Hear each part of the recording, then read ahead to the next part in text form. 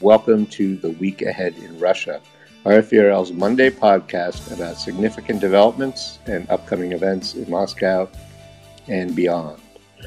I'm Steve Gutterman, and for those of you who may have just joined us, my guest, she's a first-time guest on this podcast, Katia Glod, an analyst and political risk consultant, and a fellow at the Center for European Policy Analysis, or CEPA. She's an expert on Eurasia and has a wealth of experience studying Belarus. Welcome, Katia. Hello, Steve. Great to be here. All right, it's great to have you on the podcast. Now, I mentioned Belarus, and we are going to focus on Belarus today, mainly on its relationship with Russia and its role in Russia's war against Ukraine, which this role is substantial, but falls short of what Russian President Vladimir Putin presumably would like for Belarusian troops to be fighting alongside Russian forces in Ukraine. There are some Belarusians fighting on the Ukrainian side, but Belarusian government has not sent its troops into Belarus. So my first question is a pretty simple one. Why isn't this happening? After all, Belarus is the closest thing that Russia has to an ally, particularly in the military sense. And the two countries are in an arrangement they call the Union State. They have been for many years. Alexander Lukashenko's regime has suppressed the opposition in Belarus in a way that's arguably even harsher than Putin has in Russia, particularly since the deeply disputed election in 2020. Moreover, many of the Russian troops that crossed into Ukraine from the north and headed toward Kiev when Putin launched the large-scale invasion in February crossed into Ukraine from Belarus.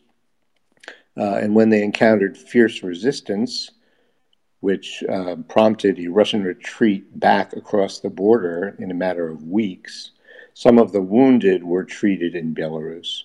And a number of Russians conscripted more recently in the massive mobilization that Putin decreed in September have been trained or are being trained in Belarus. So again, my question is, why all these forms of cooperation and logistical support, but no direct involvement by Belarusian forces on Russia's side in Moscow's war against Ukraine?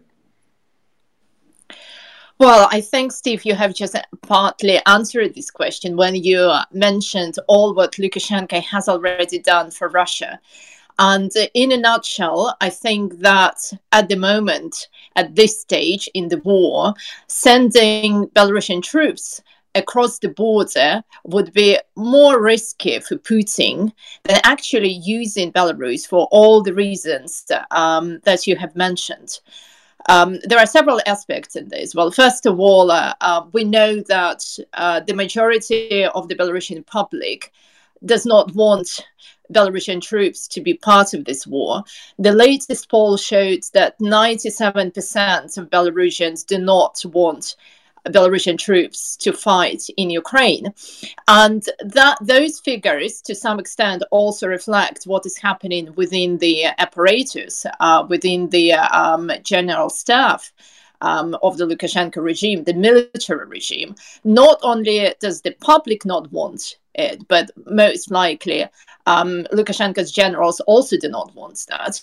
If Lukashenko were to send the troops to the Ukrainian border, across the border to fight in Ukraine, he would probably lose the 25-30% of support that he has at the moment.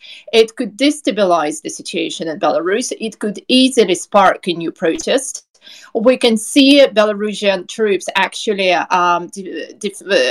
leaving the Belarusian army and joining the Ukrainian side. We can see all sorts of things that could come up and all sorts of risks for Putin on the one hand. On the other hand, if we look at the Belarusian army, it's really not very experienced. It has no combat experience whatsoever. The numbers are rather large. There are 45,000 troops on paper, but this is just on paper. Most of these people actually, the army is not does not have the full presence. Most of these people, they have to be drafted. We really know that the best part of the Belarusian army is about 8,000, 9,000 people, the so-called Special Operations Army, which Lukashenko used to some extent to disperse the protests in Belarus in 2020.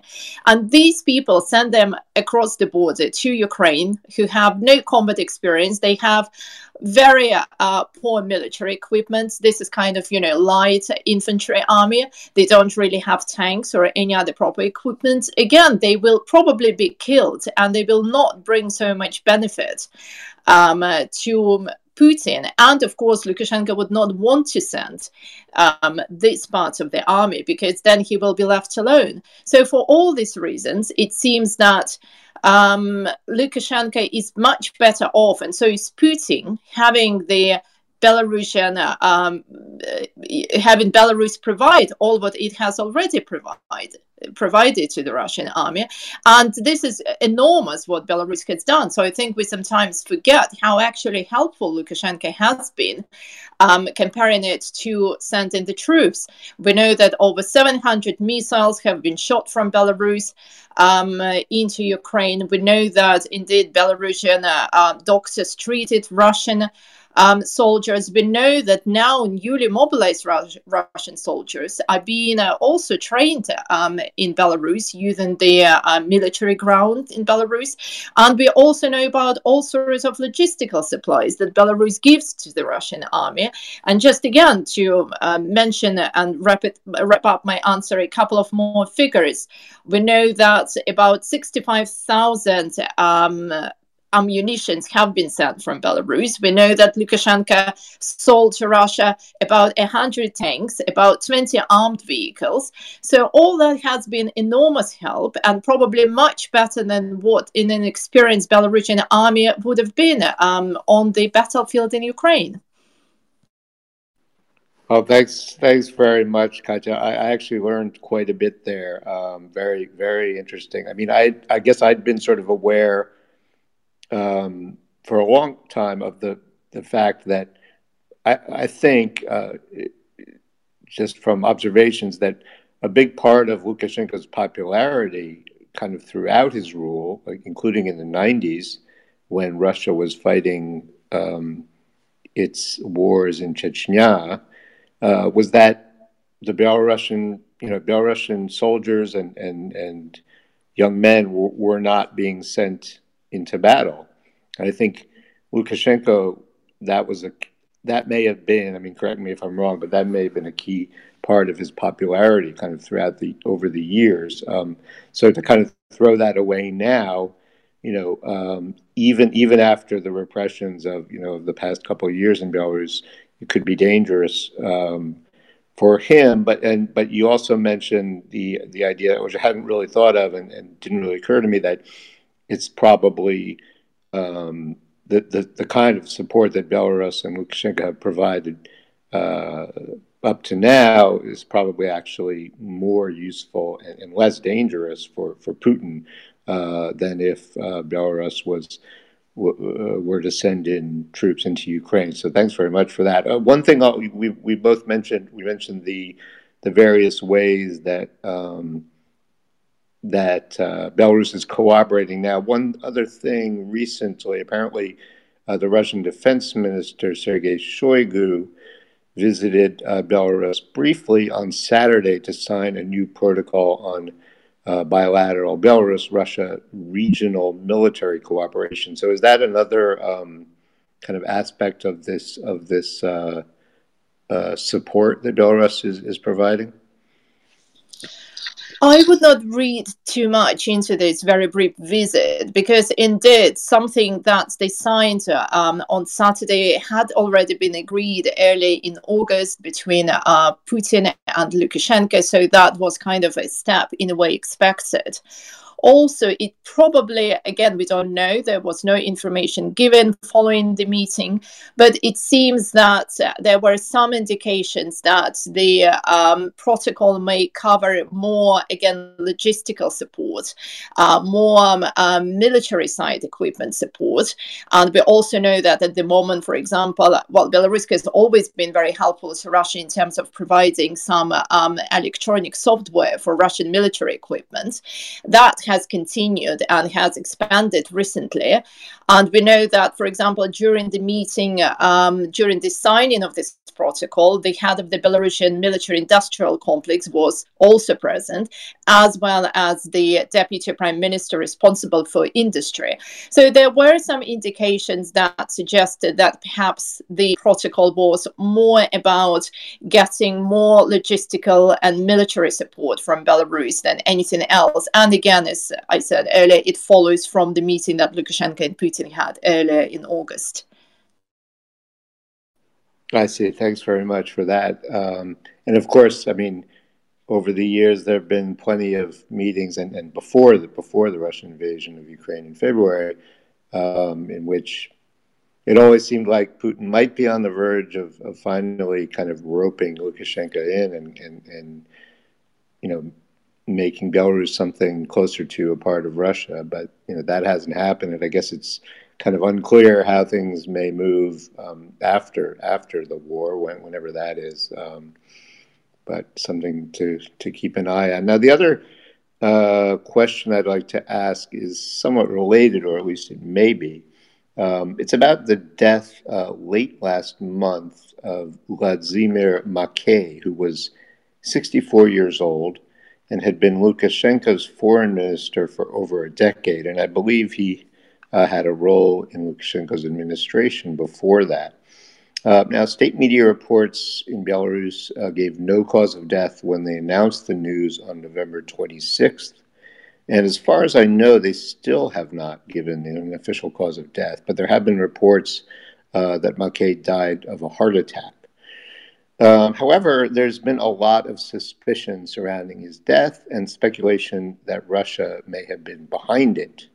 As an article in the Washington Post put it, quote, his death provoked a blizzard of speculation that he might have been clandestinely killed by Russia, with myriad competing theories on the motive, unquote.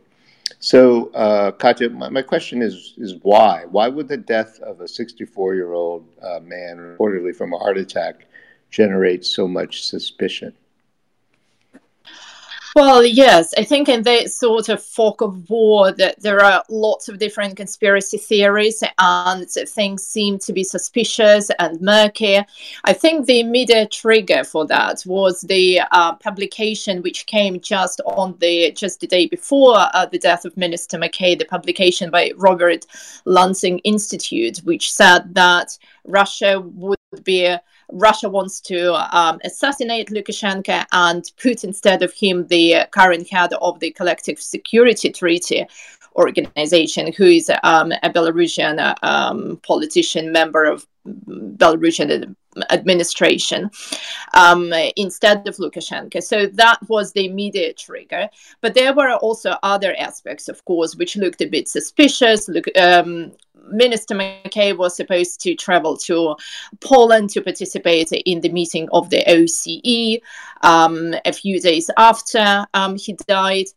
Makey was also perhaps seen in some Russian circles as an agent of the West, as they called him, because indeed in 2015 through 2020, Makey was sort of Lukashenko's right hand in the West. Lukashenko does not know how to talk to the West. He does not understand how things work. Whereas Makey, he was probably fit in the role of this European diplomat who knew very well how to speak to the European Union, how to speak to the United States. He spoke also Belarusian. He tried to promote Belarusian culture. And he seemed as a soft sort of diplomat compared to Lavrov, for example. And that sort of created his image in the West, that Lukashenko listens to him, that he has some power. And all that combined made all these narratives probably emerge that Mackay may have been murdered by Russia, because Mackay was the last remaining connection that Lukashenko had to the West. But in fact, Mackay, first of all, was very loyal servants to Lukashenko. He was never seen within Belarus as someone who had some independent thinking, someone who could stand up to his views. And he was and will be remembered as someone who loyally pursued the lines that his boss was directing him towards. What was happening in 2015 through to 2020, this rapprochement between Belarus and the European Union that we saw, it was really coming from Lukashenko himself, when Lukashenko got very scared after Russia occupied Crimea. And Lukashenko thought that he should do his kind of be more active in his famous maneuvering, to be playful a bit more to the West. And he released political prisoners in Belarus. And Mackay was the mouth speaker of Lukashenko. He was not acting independently. So all these together, all these arguments, perhaps, they created this narrative that he may have been assassinated, murdered. Of course, we don't know, but Mackay was 64. He was obviously under a lot of pressure.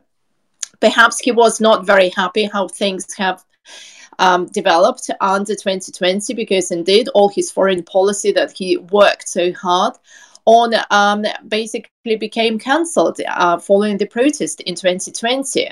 And that was definitely very sad for him. We know also that he had some family issues. We know that his eldest son worked in the foreign ministry, and he defected. He openly said that he does not support the line of Lukashenko. And Mackay spoke in one of his interviews. He said that this is his very painful moment for him. So obviously Mackay was under a lot of stress, and it's very likely and possible that indeed his death was natural. All right, thanks very much. That's very comprehensive. I really provides a lot of good information.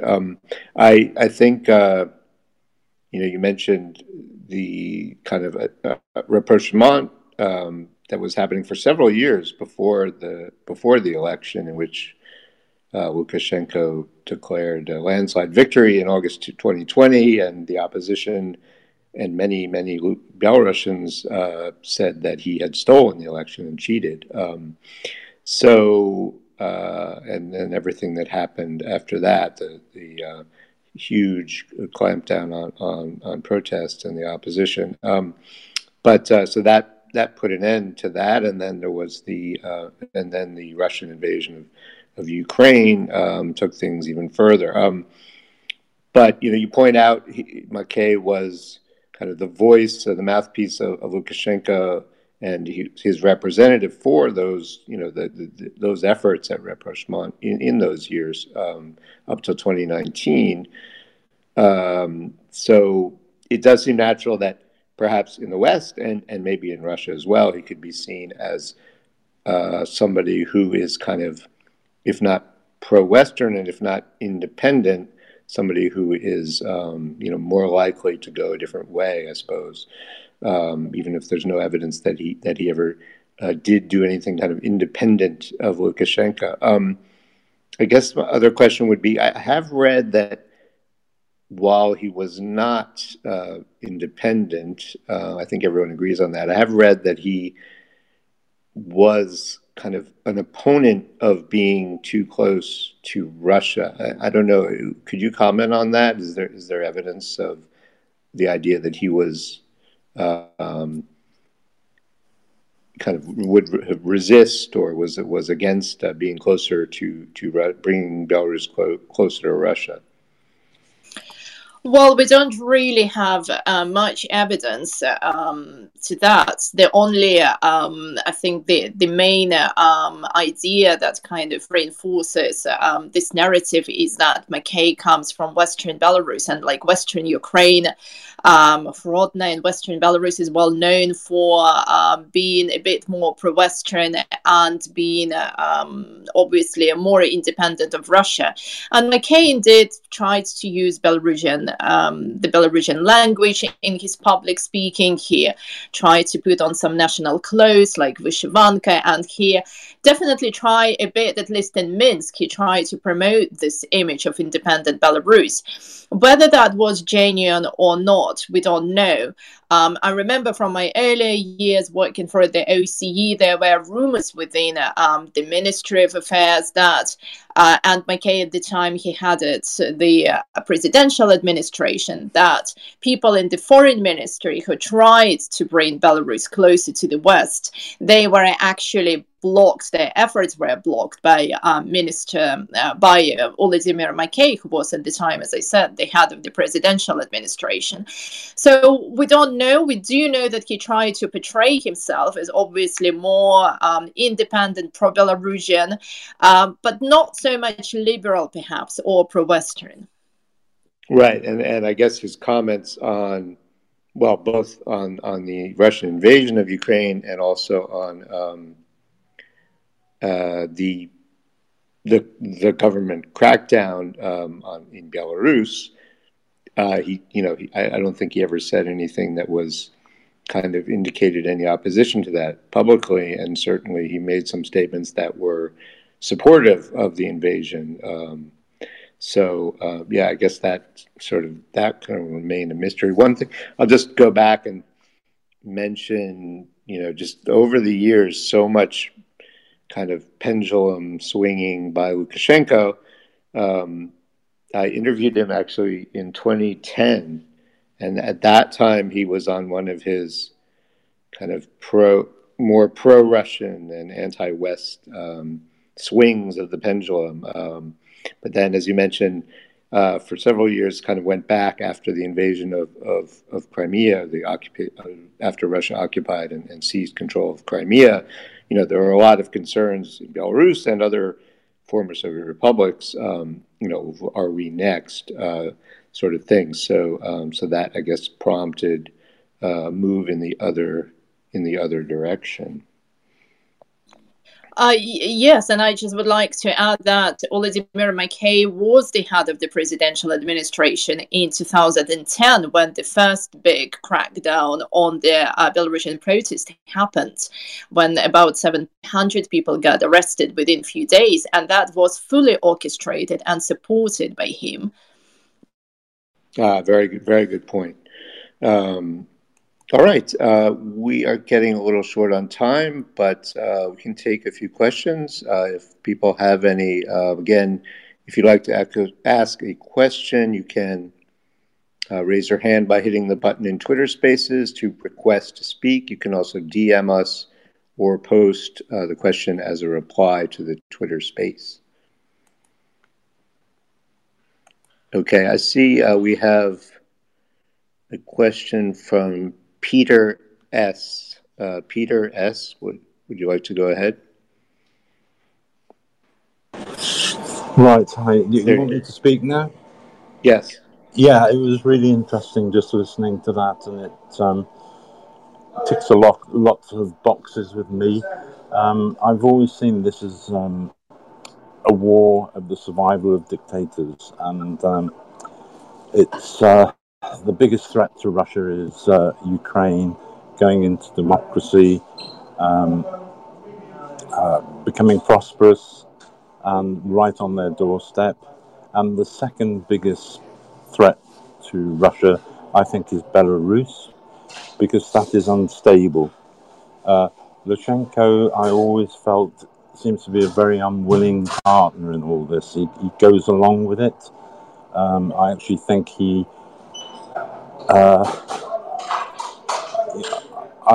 if he doesn't support Putin and Putin's imperialistic expansion plans, he could be removed and some other sort of administration put in place, which Putin is happier with.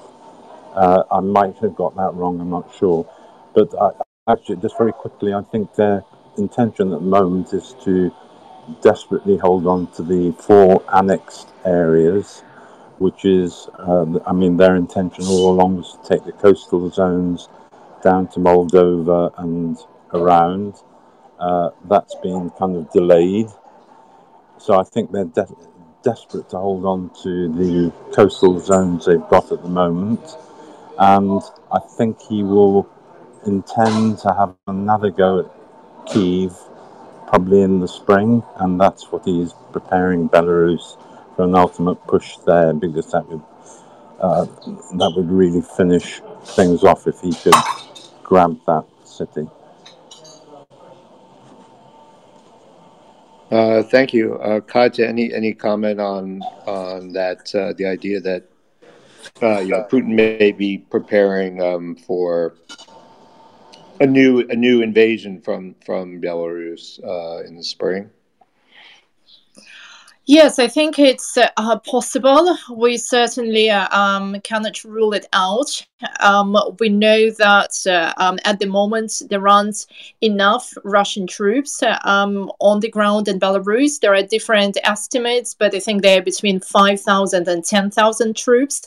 And we remember that back in February there were about 20,000 of them who started the invasion.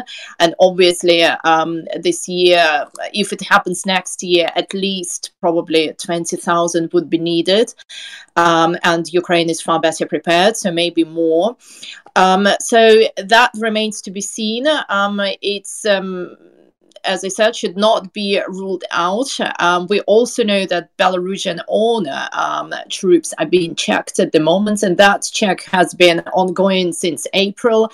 Particularly recently, various drafting enlistment officers have been intensifying their verification procedures of those who are capable to serve in the army.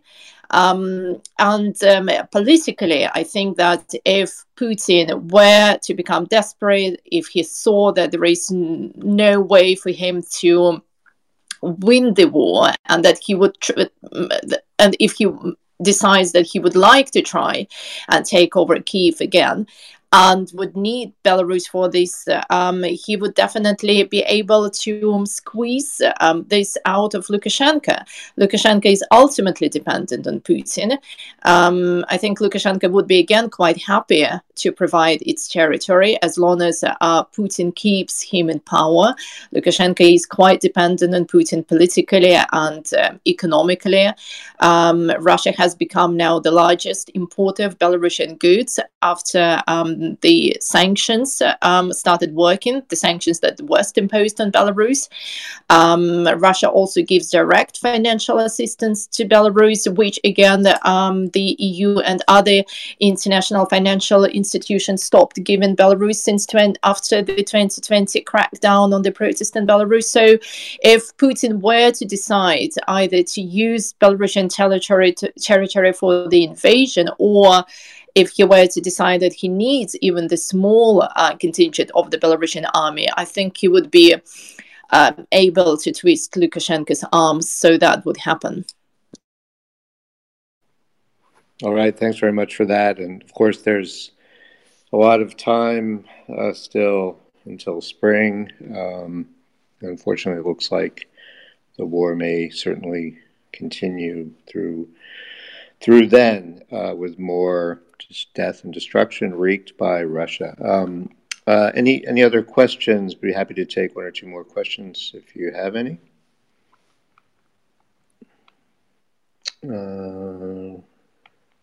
Just give it a few more moments. Again, you can hit the button to request to speak, or send a DM, or post your question as a reply in the Twitter space.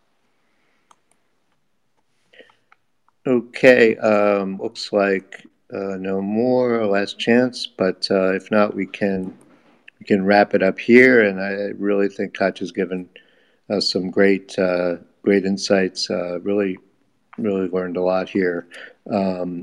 So let's wrap it up. And Katya, thanks very much for joining me. Thanks for having me, Steve. All right. I hope we can do it again sometime soonish. Once again, I've been speaking to Katia Glod, an analyst and political risk consultant and a fellow at CEPA, the Center for European Policy Analysis. And my name is Steve Gutterman, editor for Russia, Ukraine, and Belarus in the Central Newsroom at RFERL. As I mentioned at the start, this conversation will also be published as a podcast, and you can subscribe to The Week Ahead in Russia and other RFERL podcasts on Apple, Spotify, Google, and other podcast platforms. I'll be back next Monday for another edition of The Week Ahead in Russia, and please keep an eye out for my newsletter, The Week in Russia, on Friday. Thanks for listening.